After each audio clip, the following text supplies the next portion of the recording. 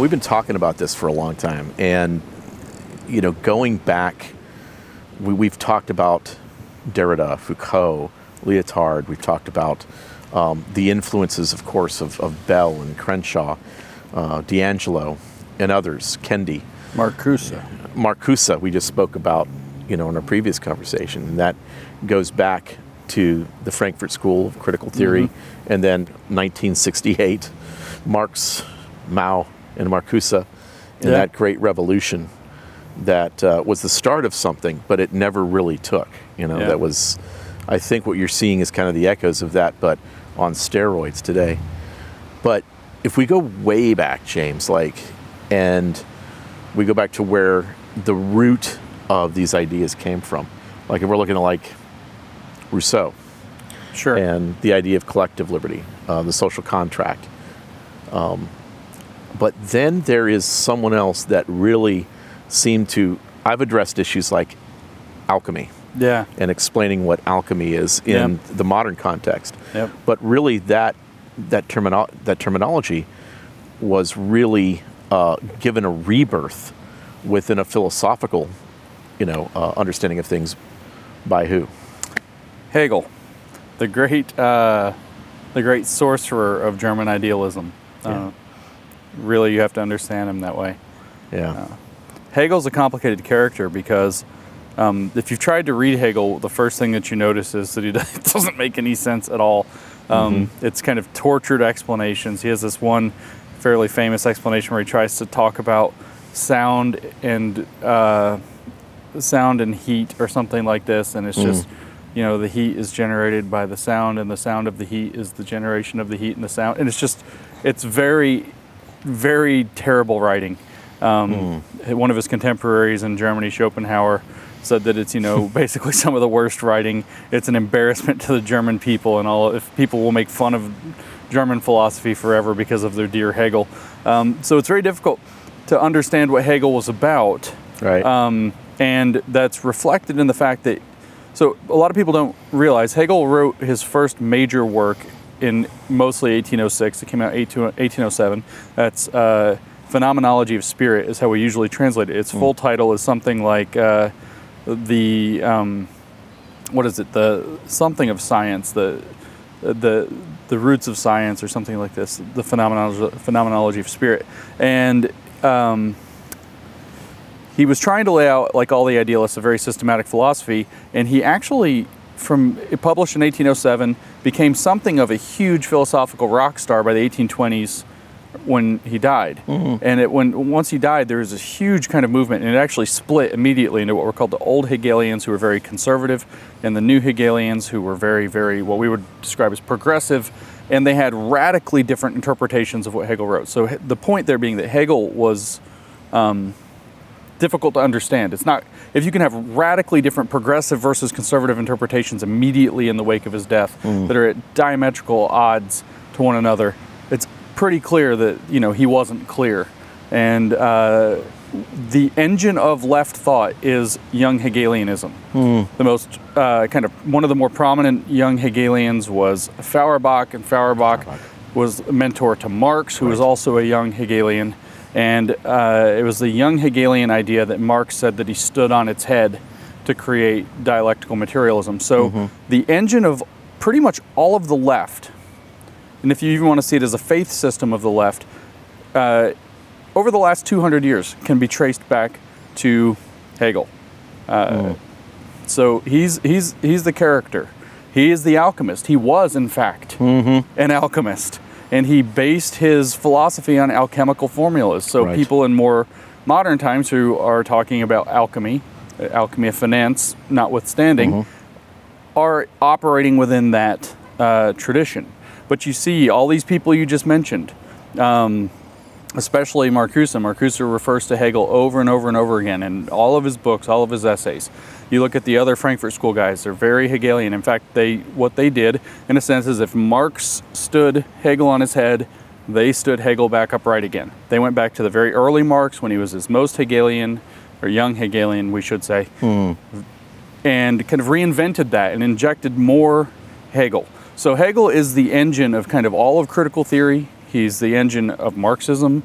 He's the engine of even the postmodern, even though the postmodern philosophers were very critical of Hegel in a lot of ways, their operating system, if you will, the engine inside of their vehicle is still the Hegelian philosophy as interpreted by that progressive group coming straight out of his time. And people don't understand. And this is actually, I think, important, because if we do want to, as many people do, and I know we dip in and out of it some, if we want to characterize it as a faith system, you have to understand Hegel. You have to understand Hegel's metaphysics. And once you understand Hegel's metaphysics, you can start to see the metaphysical structure under the logic of what is now just described as the left. So he's the guy. And so you look at how also even modern politics uses the same sort of dialectical system, the whole thesis, antithesis, synthesis. Right, yeah, Hegel took that from Kant and made that the center. And so when you say thesis, antithesis, and synthesis, we can talk about that a lot, but the first thing to draw out, since I just mentioned religion, is that as a trinity. There are three things happening here. And this is how Hegel thought. He thought in lots of trinities or triplets. And so thesis, antithesis, and synthesis, which he borrowed from Kant and made a little bit more concrete. Literally, he changed some of it to abstract and concrete. Mirrors that. You have this idea, like, God the Father is a thesis. Jesus the Son is an antithesis. The Holy Spirit becomes a synthesis of these ideas, the operation of God's will in the world. And so he conceived of all of these theological but also philosophical concepts that he was wrestling with at the time to create an idealistic, systematic philosophy of everything. He conceived of that in these kind of Trinitarian triplets. And this one, the dialectical process, so that's the engine, right? If you wanted to say, how does the Hegel car go? What makes Hegel's car go? It is the dialectical process, which is that you have an idea, a thesis, you meet it up against its contradictions. He was huge in saying that everything contains its own contradiction. So you have your thesis, its contradiction, its antithesis, and when you contemplate those things in the right way, you end up with a broader understanding of a greater total, which he called the synthesis, or Kant called the synthesis, actually. Right. So you're looking at the concept then that absolute truth is not knowable in essence because of the, let's say, I know that Pete uses the term reality tunnels, but because of our influence, because of our ethnicities, our lived experiences and so forth. So with this, in a modern context, it's more of, well, you have the thesis that you're presenting to me, which I have an antithesis in terms of my understanding of this is completely contradictory to yours, so we have to find a synthesis. Right. In other words. Yeah, and so it's interesting you brought up absolute knowledge, because Hegel did believe in the perfectibility of knowledge, perfectibility of ideas. In fact, the perfectibility of ideas is sort of the core of his system. The idea is how, in fact, do you perfect ideas? And so the dialectical process for Hegel was the process of perfecting the ideas. And so for him, he talks about it in terms of spirit, in particular, phenomenology of spirit. What's the phenomenon? How do we understand the phenomenon? That's phenomenology of spirit, Geist, in German. And so he's talking about subjective spirit, objective spirit, and then eventually the synthesis is going to be absolute spirit. And so you have, what is the spirit? People are familiar with the phrase, the term Geist in a compound word, Zeitgeist, which is the spirit of the times. Hegel didn't talk about Zeitgeist a lot. He mentioned it, but he talked more about Weltgeist, world spirit, the current of the way that the world is moving. Not just some local, spirit of the times kind of thing, but the whole big picture, how the world is developing, the world spirit. And his belief was, in fact, that when the dialectical process is pushed along far enough, and you finally have every contradiction exposed, everything contains its own contradiction, and when you have all the contradictions brought to the surface, exposed and synthesized, then the ideas become perfected. The ideas become, the world spirit becomes aware of itself, and it actualizes as the absolute spirit, or his absolute.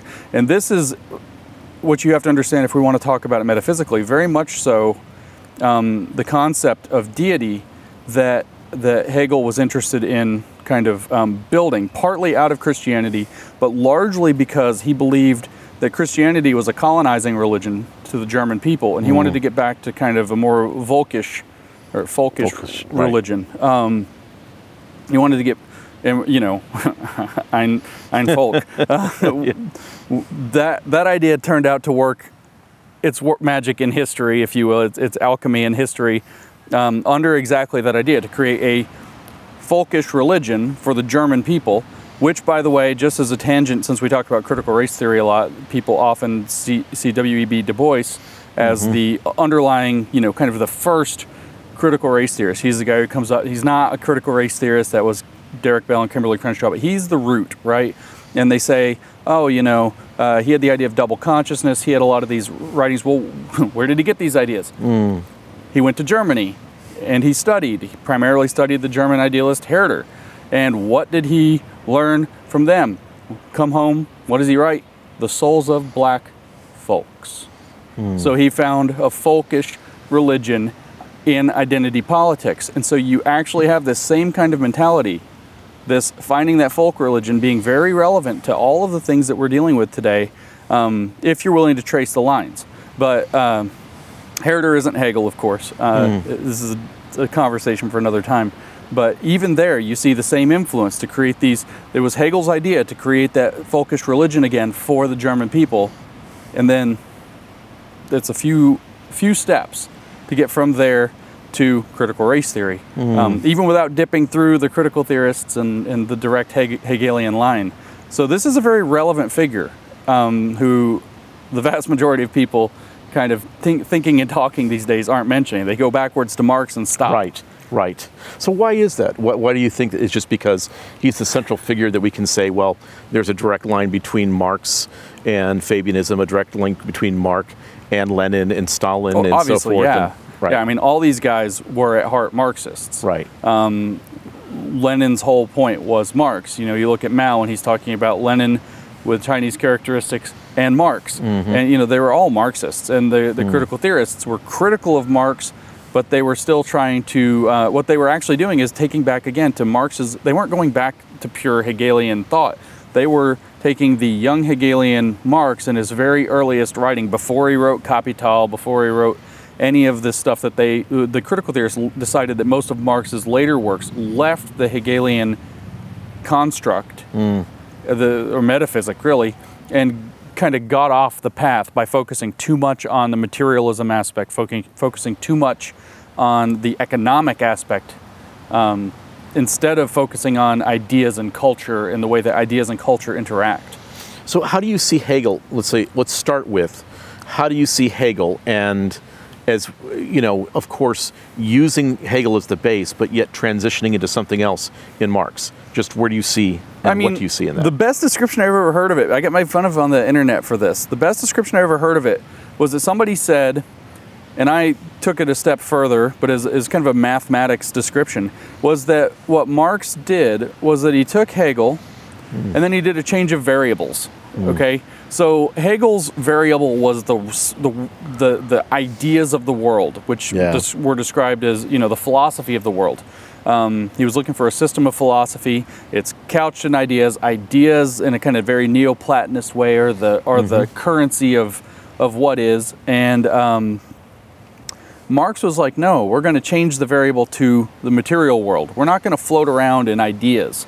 Right. We're going to look at the material world. So what I had said, unfortunately for me, was on Twitter, was that he had done what's called a Fourier transform, which changes the shape of the curve into another type of curve while retaining all of its information exactly. And then I said he did a change of variables. And then what I said was that the critical theorists ended up doing the inverse Fourier transform, which made people mad. But at any rate, what had happened was when Marx said, I took Hegel and stood him on his head, what Marx was saying, if you want to call it a Fourier transform, I suppose that's fine. What he was saying was, I took the idea, the dialectical process, dialectical materialism that Hegel had, and said, let's take it out of the clouds and let's put it into the world. Right. And so Hegel was still very much in his own odd respect, alchemical respect, in many regards, a theologian. Right. He was talking about the absolute. He's tying it in against Christianity. He's looking to build the roots for a German folk religion. This is not the project of Marx, who said openly that he was at war with God and that, his soul was already committed to hell or whatever, and he was going to take it down, and that's fine. His was the world. It was, in fact, for him, the world was just economics. And so that's what he did, is he brought it down into the world and made it very clearly applicable in a very specific sense. So Marx's project preserved that idea of Hegel, saying, let's find the contradictions in everything. Right. Let's point out the contradictions. Let's take the worker, and let's show him the contradictions of his existence. And then they will become the proletariat, this awakened worker that now wants to have a revolutionary consciousness to overthrow the forces of capitalism that are keeping him down. And he also preserved much of Hegel's historicism, but he also made that very material. Right. So Hegel believed that the ideas of history is the current of ideas through society or through time. And so everything where you hear the postmodernists, for example, say, we have to think all ideas are contingent to the time and place where they were made. You always have to think in terms of spatiality and temporality, because they have to use a unnecessarily big word and use it slightly wrong or whatever to do postmodernism. When you hear that, that's Hegel. Hegel's idea was that the ideas of the time the ideas are the progression of history as they evolve through time. That's the progression of history, and that history becomes perfectible. Well, Marx was like, yeah, that's true. You have these 6 stages of economics, and that's what history is about. He made it material again. Right. And so it's the same process of bringing it into the world and standing it into that material process, where for Marx, the historicism was that advanced industrial capitalism will definitely give way to socialism as the proletariat becomes aware of its misery and its dissatisfaction with its circumstances. That will now become socialism, and then eventually, as the state perfects itself, and that is pure Hegel. Pure Hegel. That's right. That's pure not Marx. It is Marx, but it started to Hegel. Yes. So Marx said that industrial capitalism will transition into socialism, and then the state will gradually perfect itself. Correct. Through the dialectical process. Right. And when that dialectical process perfects the state, all of a sudden the proletariat, who is now the state, will realize we don't need a state. And then we're in the communist utopia. But this is the same as Hegel saying that the ideas of the time, the Weltgeist, will eventually, through the dialectical process, perfect themselves, and the contradictions will no longer require more synthesis, and the absolute will realize itself. And Eric Voegelin describes that as immanentizing the eschaton, which is a very religious way to understand it. We brought about the end of history, if you will, and now we're in what follows the eschaton. Well, in theology, it's end times, and then after Judgment Day, those who are deemed worthy are in the utopia of heaven. In Hegel, we live in a perfect society mediated by a perfect state, and with Marx, that's communist. And so communism was Marx's invention. It's what Marx derived from Hegel. And so then all of the left after that has essentially been communist in orientation. And the goal is always push society into socialism, and then we're on the way. And so that's why I think they focus on Marx, is because Marx is the one who made it applicable. Marx, however, wasn't the guy who made it work. That was Marcuse and these later characters. If you want to talk about it being made to work by force, you're looking at Lenin, you're looking at Stalin, you're looking at Mao, you're looking at Pol Pot, these guys. If you want to make it work, however, by changing the culture to just accept it, whether it's the Fabian approach or whether it's the Frankfurt School approach through critical theory, the Gramscian approach through changing the pillars of culture with cultural Marxism, that is exactly the same idea. And the goal was to create something that was like communism, but not just material. Right. It's more about culture than it is. So the current manifestation of this would be perfect the culture, save the world. Marx's would be perfect the economy, save the world. Hegel's would be perfect the ideas, save the world. Right. But it's the same thing. It's just shifted slightly from ideas to economy to culture. So as if there is a common source for the river that continues. And as that river finds its way and cuts its way through rock, et cetera, and that sort of thing, to find us to go from the source to actually find an end. Right, and it's going to cut through the softest rock as it goes. That's right. That's right. It's going to find its way to whichever rock, wherever, we have there's cracks in it. Wherever there's a crack, it's going to find its way into that weakness. And that's what it's going to erode and expand and make bigger and wider over time. And so that's where you find those sensitive wedge issues in culture, and you start exposing the contradictions in them. And what that means in practice is you make people dissatisfied with their own lives. Right. The Marcuse and Adorno, for example, were very interested in making people very much dislike their consumer culture, their pop culture. Oh, you listen to jazz music. That was, Adorno's big thing, rather than high classical music. And he was a musician. He was a very prolific composer, but he just hated jazz. Why? Because jazz is eroding the culture. Right. And of course, now you look at jazz, you can't avoid. There's a racial component to that statement. And so now you're finding extra cracks within that crack and just trying to erode and erode. And Marcuse was like, oh yeah, you just go to work every day. You think you like your job, but you work every day for some other person to get them richer. And then what do? You come home, you watch a commercial, and you say, it's not even you thinking, it's heteronymous influences controlling you. And now you're like, I need that sweet Bel Air car, I need that sweet wing on the back. I need this, I need that, I need the blender, I need this gadget, I need all this stuff. And then what? You get up the next morning and go back to the job that you don't necessarily know that you hate, but you hate it. Right. Working in inhuman conditions. And we're going to teach you that you hate your job. And we're going to teach you that there's no satisfaction in life to this consumerist life that you live, where you enjoy the stuff you do. You like your barbecue with your neighbor. Right. No, actually you don't. This is the man exploiting you. Look, you're drinking a brand name beer and you just got advertised to. It wasn't even your idea. This was how Marcuse looked at it. And so this is the same kind of thing. It's like, how do you find where people are happy? Right. And then ruin it so that they're miserable, so that they want to be revolutionaries. And what they call that is exposing the contradictions. Right. In other words, in Hegelian language, the life you live is the thesis.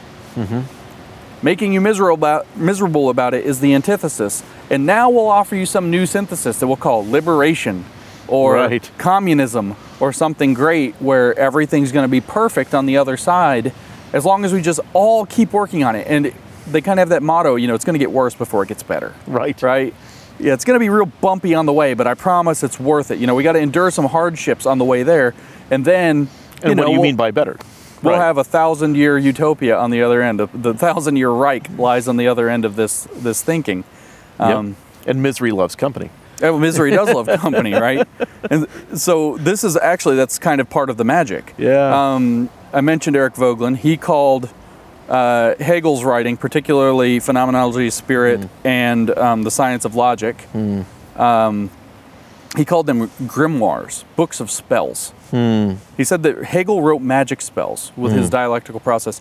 He wrote ways for you to go in and to manipulate the way people think. And in fact, because it's a negative process, negation is the process. Aufheben. Let's get into that term in German. Let's go. Let me finish real quick. Because what happens is, if you just do a negative thing over and over again, are you going to make something better by doing negative over and over again? Right. No, you're exposing the contradictions. What you're doing is you're trying to make people miserable, right? And that's going to help them perfect their ideas. Now, granted, in a strict philosophical, often ideal land, philosophers can make use of the dialectical process to improve ideas, iron sharpening iron, if you will. Right. And dialectic is a useful tool. Hegel put it forth, Fichte made it better in some ways and made it more dangerous in others. But to bring that into your everyday life is a different thing than philosophers trying to find, where is this idea maybe slightly self-contradictory? That's a different process. It's a different domain. But we do need to get back to Aufheben. Aufheben. You know where Aufheben appears as a term, by the way? Tell me. It's in repressive tolerance in German. Oh, right. Okay. It shows up later. In Marcuse's repressive tolerance in German. Yeah. So I say that to show there is a direct through line from Hegel. Besides the fact that Marcuse names Hegel also in the essay and in his books. And most of the other things that he's written. But there's a direct through line from this concept of Aufheben, which is the negation part, which is complicated, and I hate to say it that way, but it is a bit tricky because it's a misuse of the word. That's why these are magic spells. Hegel misused language, and Hegel's descendants misused language. What a shock.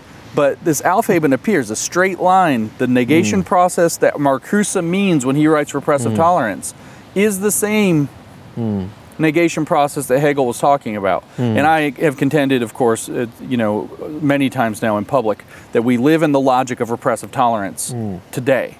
Repressive tolerance is the logic we live in. And of course, postmodernism did the same thing, looking for those contradictions at, say, the boundaries of categories, try to dissolve those, or within the power dynamics of language, the discourses all have their own contradictions in them, where is the meaning actually located? Nowhere, that's Derrida. So these guys are Hegelian too. There's a straight line from Hegel to Woke, and that line is drawn through Aufheben. And Aufheben means, the Germans that are going to watch this are going to slay us for this. Aufheben in regular German speech means to keep, to maintain, to keep in good condition or whatever. So it's like if you had some kids and the babysitter's coming, they're in good hands. Aufheben, we're going to keep them well. But it doesn't mean that for these critical philosophers. It has a more complex meaning with the critical philosophers, including Hegel, and then of course the critical theorists.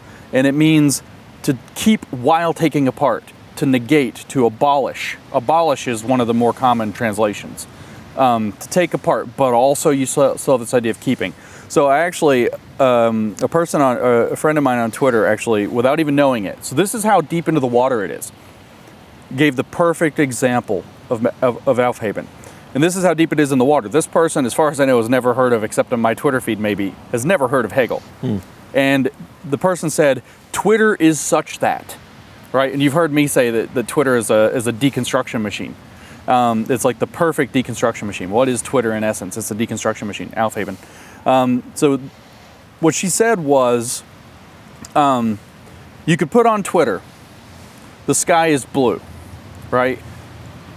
And somebody would say, somebody would negate this, but she said something very specific. I want to set it up a little bit different. So she said, you could put on Twitter that the sky is blue, and of course Twitter's going to chew that up. It's going to tear it apart. But the way it's going to do it, she said it so perfectly. Because if you were just going to give, that's the thesis, the sky is blue. You can see it. You could negate it by saying, no, it's not. That's a strict negation. You could say, no, it's orange. That's a negation by implication. Right. But she said, you could put on Twitter, the sky is blue, and somebody would reply, not at night. Right. Not at night. And all of a sudden you get this idea like, oh, it does. That's what Hegel would have had in mind, is it's negating a claim while expanding your field of view. And that's how he claimed. So we don't want to like straw man Hegel. Right. That's how he claimed you can get to something bigger. But you get this distinct impression that he's being clever, right? You're like, yeah. And you just missed 1,000,000% of the point. And, we wrote about that in Cynical Theories. It's like deconstruction, we said, it often looks like people nitpicking at words to deliberately miss the point. That's Aufheben. It is nitpicking to deliberately miss the point. And it's inherently, what does it do to your soul to get caught on that, right? You're like, you got me. You're just annoyed. You're like, you got me, yeah, and you're annoyed because it wasn't what you meant. You meant when you said the sky is blue, what you meant is when daylight is coming through the sky, not at, dusk or dawn, that the sky, because of, Rayleigh scattering and whatever other process, appears blue in the way that we understand color. That's what you actually mean. You mean something more complicated than the sky is blue, very simple sentence.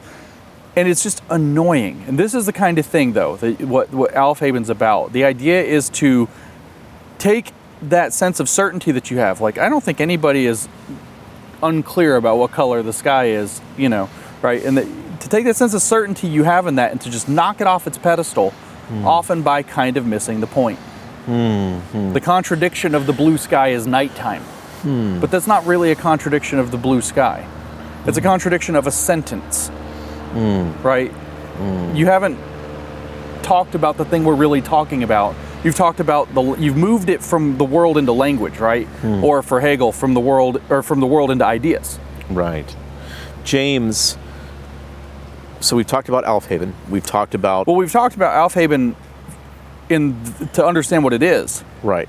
But we haven't said things like that application. social justice is an Alfhaven on justice. Okay, let's go there then. Right? We Yep. haven't talked about the idea that we're now going to list our pronouns as an Alfhaven on the idea that we have the ability to tell what sex somebody is overwhelmingly most of the time. We don't need to list pronouns to be able to visually identify or even auditorily identify what sex somebody is most of the time. Right. Especially if they're adults. Right. Right. It's obviously everybody has that, you call them on the phone and their 12-year-old son answers. And it sounds like mom and it's a little awkward, but that's the nature of puberty. Right. But listing your pronouns is an Alfhaven on the idea that we know what sex is. The idea of shifting from sex to gender is an Alfhaven on the idea of biological sex. Gender is a social construct. That deconstructs, that's Alfhaven to the idea of biological sex being a stable category. So it seems like this abstract thing, but this is a real deal. So you have justice, right? Justice, social justice. What is that? That's your antithesis. You have justice. Right. Justice is that, that which is fair is going to be done. And if it doesn't occur naturally, we'll figure out a way to try to settle the score or, even things up.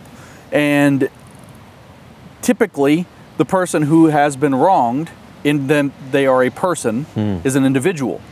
And so justice is technically a concept that applies to the rights of individuals. And this is how all of the Enlightenment thinkers would have thought about it. Right. Social justice is justice and rights to groups. But groups aren't a person. Right. Groups... It's a collective. They're a collective, but they don't have their own mind. Correct. They don't have their own set of feelings. There's no such thing as group feelings. There's no individuality. In fact, that's right. Yeah. So social justice is in fact the antithesis portion. Thesis is Justice. It is justice. Social justice is an antithesis, so that we have to now think not in terms of individual justice. Now we have to think in terms of group justice. And then the synthesis is going to be some new world where we're now thinking primarily about justice in some new way that's going to be very collective and very collectivist. And that, of course, is also Hegel, who is a huge fan of the state. Right. Well, that's where I was going to actually go. Yeah. I was going to try to get back to, so Hegel, all of this leads to where he would see perfection through the state itself. The state for him, so again, with these trinities, right? These triples that he had everywhere. And again, with the mirror to Christianity, which was kind of his backdrop, even though that's what he was, in some sense, trying to get, in a very real sense, trying to get away from. The state for him is the parallel of the Son. The Father, the Son, the Holy Spirit. And so what you actually have for Hegel is this tripartite program, or a Trinitarian program where you have the ideas are going to be the Father. That's the pure Platonic realm. The ideas are the thing. And then the state is where the ideas manifest. And so they are the Son, the Word made flesh, if you will, or the idea made concrete. And then the state itself gives rise to the Spirit. And obviously that's the Holy Spirit, right, in parallel. But for Christians, this isn't Christian theology. It's not like, we're replacing Jesus with the state. It's not that simple. Because for Christians, what you have, and I don't want to overspeak ever, so correct me if my theology's off, but you have 3 in 1 as they are, and that's what it is, right? They are eternal, they are... Within one God, there are 3 persons. Yes. Namely, the Father, the Son, and the Holy Spirit, co-equal, co-eternal. Yeah. Co-eternal in particular. Right. Okay, this is very important because there's a givenness to that. They are. God is. The Trinity, the Godheads within the Trinity are. Right? It's maybe not the right word. With Hegel, it's a circle. With Hegel, it's a circle.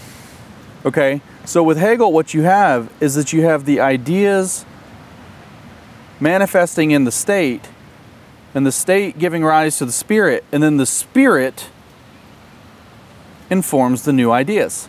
And so now, rather than having a God that is in tripartite, or three parts, that just is co-eternal, Right. you now have this spiral through time history. You have the ideas give rise to the state gives rise to the spirit informs new ideas, Right. which creates a new, more perfect state, which gives rise to a new world spirit.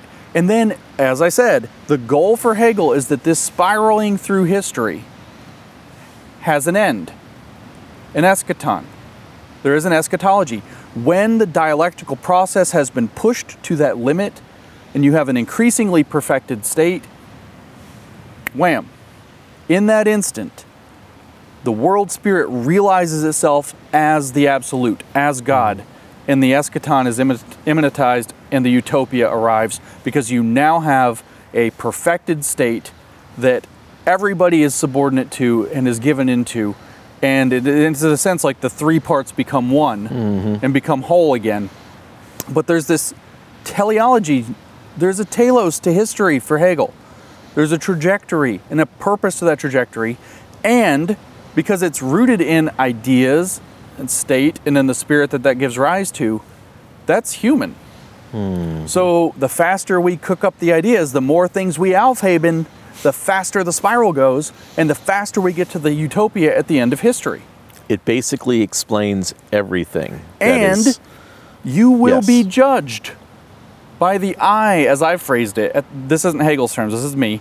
You will be judged by the eye at the end of history. That is that projection that, everybody has projections of things. You think, man, we look back to our grandparents' time and they were doing some backward stuff, and then, well, it's for their time. We don't want to commit presentism, as it's called. We don't want to judge the past by the standards of the present. But if looking back, it's like, it was a different time. There were some problems. If we go back 2 more generations, now we're getting into like the mid 19th century, and it's some ugly stuff was happening. So there's definitely been progress, right? Well, now what you see a lot of people do who are Hegelian thinkers on the left, and in particular this young Hegelian mindset, is they project forward a couple generations and they think, man, what are my grandchildren going to look back and think of me? Right. Or my great-great-grandchildren, how would they think of people in our time? And then if you kick that out to the end of history, all the generations, now all of a sudden you end up with, you can either be on the right or wrong side of history. The right side of history is a Hegelian concept. It is a Hegelian article of faith that there is a moral position to take, that there is the correct side to be on in this dialectical corkscrew through history to the perfected utopia. And the way that human beings think morally is that later generations within that place will think back and they will say, oh, those people were progressive. Good for them, even if it had to be in their time. But you can see, Lincoln's not good enough. Lots of other people are not good enough. But those people were progressive. They were on the right side of history. And those other people were regressive and into the fire.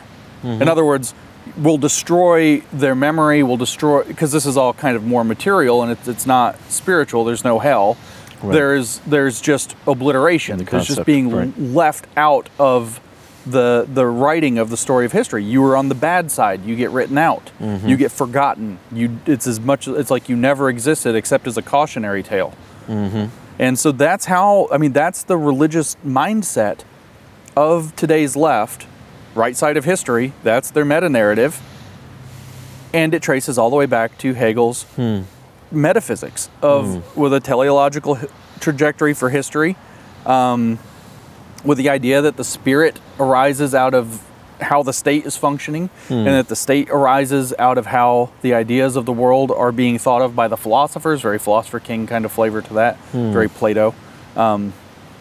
So there's a route. There is a very, very, very clear route to the left of the past. We're 2021 now, so 1820, last 200 years. Wow. So to kind of wrap this up then, in terms of Hegel's influence directly on what's happening today. And I would say within this age of where things started to really reach the boiling point between, let's say, 2014 to now, which things have progressed so quickly here in 2021, where there's a demand for change and a demand for change now. Everything is a crisis and everything must change now. Yeah. How does Hegel kind of work into that? And where do you see his influence then coming through others that are actively working today? Kind of the two biggest places, if I had to say it, was that there's that idea that, oh wow, there's a crisis, so the faster we turn the corkscrew of history, the faster we get to the other side and everything's going to be perfectly rosy and green.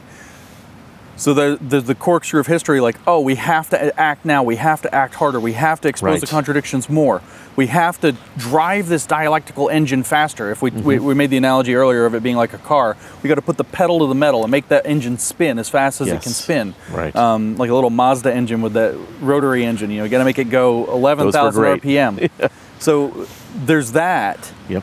As it's kind of coming to a head. And what that is it's like end times cults in Christianity. It's people who have detected end times. Their religious commandment isn't to go warn people and convert. It's to get people to do the dialectical process faster. And so that's where you see that pressure. And then the second part, of course, is, well, the state has the answer. Let's put more power into the state. Let's put more energy into the state. Let's subvert our own will to the state, because that's the proper relationship to the state that Hegel would have advocated, and of course that Marx advocated, on the false promise that on the other side of giving everything to the state will magically dissolve itself because it will realize its own irrelevance when things become finally perfect. So in the end, we would say that we must study all the things that are happening right now, but it is necessary to understand the context by which these ideas that we have that are thrust upon us today, whether it be critical theory, critical race theory, and one that we are talking about as well is climate justice, and then whatever the prefix is, and then justice afterwards. Yeah, exactly. That's Aufheben also. But yeah, the thing is, it is not possible to understand, therefore it is not possible to respond to. If you talk about, you want to keep losing, is to not understand. You will keep losing if you don't understand that the entire philosophical and metaphysical engine, even theological at some level, engine of the left for the past 200 years is Hegel. And not all of Hegel. Like I said, there's a young and old Hegelian split. The old Hegelians, just to summarize briefly, so we don't leave it hanging, believed that Hegel was arguing that the Prussian state at the beginning of the 19th century had achieved perfection. And so we must conserve the now perfected Prussian state. Whereas the young Hegelians were like, no, stuff's not perfect yet. And they actually had the argument, I think, on that one. And therefore we have to do this process. And they didn't have the argument, I think, on that part. But, things were, I don't think that Prussia in 1830 was the pinnacle of humanity by any means. So this is what their split was. The conservatives believe that Hegel was saying, and think of how far apart those ideas are, how unclear Hegel must have been. But it's that specifically that young Hegelian path, and if you want the name of the philosophers, it's Hegel to Feuerbach to Marx, and then from Marx, it's just a kind of that's it. Everybody just latched on to Marx. The left was driven by Marx. Even the liberals, though, on the left, meaning classical liberals who lean left, have increasingly bowed to Hegelian thought over time. So if you don't understand Hegel, you're not going to be able to understand the left, you're not going to be able to respond to the left, and so you're going to just keep getting dragged into their little tricks and games, their dialectical traps, and you're going to lose every single time. And so wherever their trajectory and that spiral they believe they're taking us on through history, wherever they're taking us, we're going to get dragged along in the riptide of that because we don't have any responses to it. Classical liberalism has responses to it. We're going to think in the individual, but nobody will dare do it because they've so effectively dropped that Aufheben on all of those core concepts. Rights from the creator. Well, there is no creator now. We're going to grind that up. And inalienable rights. Well, where did the rights come from? Well, the rights must be privileges granted by the state in some sense. In fact, let's only talk about privilege all the time. Oh, you've worked hard and built something in your life must be connected to some awful thing, antithesis, privilege. You didn't work hard. You didn't build that as it was a couple of years back. It's privilege that got you there. thesis, antithesis. It's to tear down these ideas, right? And if you don't understand that that's the function of these concepts, and they don't have to have read Hegel to be doing it. Like that, my friend on Twitter, she just knew. She just spent enough time in the water on Twitter to know this is how they think here. And you pick it up, and it's rewarded, etc., in the universities. And so if you don't understand it, you're never going to be able to devise a response to it. We keep telling people, what do you got to do? You got to say no.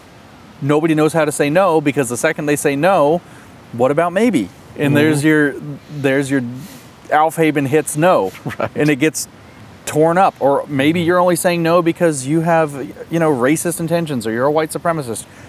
There it is again. It's Aufheben, Aufheben, Aufheben. Aufheben on gender, Aufheben on, what's the idea? I said it the other day with the trans thing, where they're trying to, they had this book that came out, and it's like, what are lesbians today? And half of them have penises, and one of them's a dog. I'm not making that up. Lesbians today, it's like a book about what does a lesbian really look like, and it's all these cartoon naked bodies, and half of them are men and one of them's a dog. Aufheben, tearing down the idea of lesbian now, because we have to continue to queer things. Queering is Aufheben. It's everywhere once you start figuring it out. And then you have to realize it's purposed. It has a telos. It has a goal that it's trying to get to. But the problem is that the goal's on the other side of the rainbow. So to not be manipulated, to understand what someone's trying to do to you and how they're doing it, it's necessary to understand the philosophies and the ideas that govern today. Correct. And if you want a practical thing, it's very simple. You learn to spot the Aufheben. If you call it Aufheben, nobody knows what you're talking about. So you don't say, you see it, you say this is a manipulation. And I mean it. That's what you say back to them.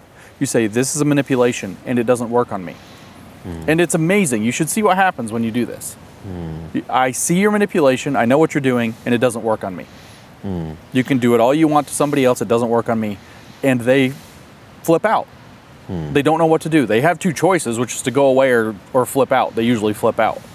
But that's putting them in a dialectical trap while maintaining something that's outside of their particular dialectic. They don't have the tools to deal with it. So this is why you have to understand it. If we want it, that's one tool. If you want to make a toolbox to fight back, you have to understand. I mean, I know we're getting tortured with the analogy, but they have a car. You have to make the tools to the car. Right. You have to understand it.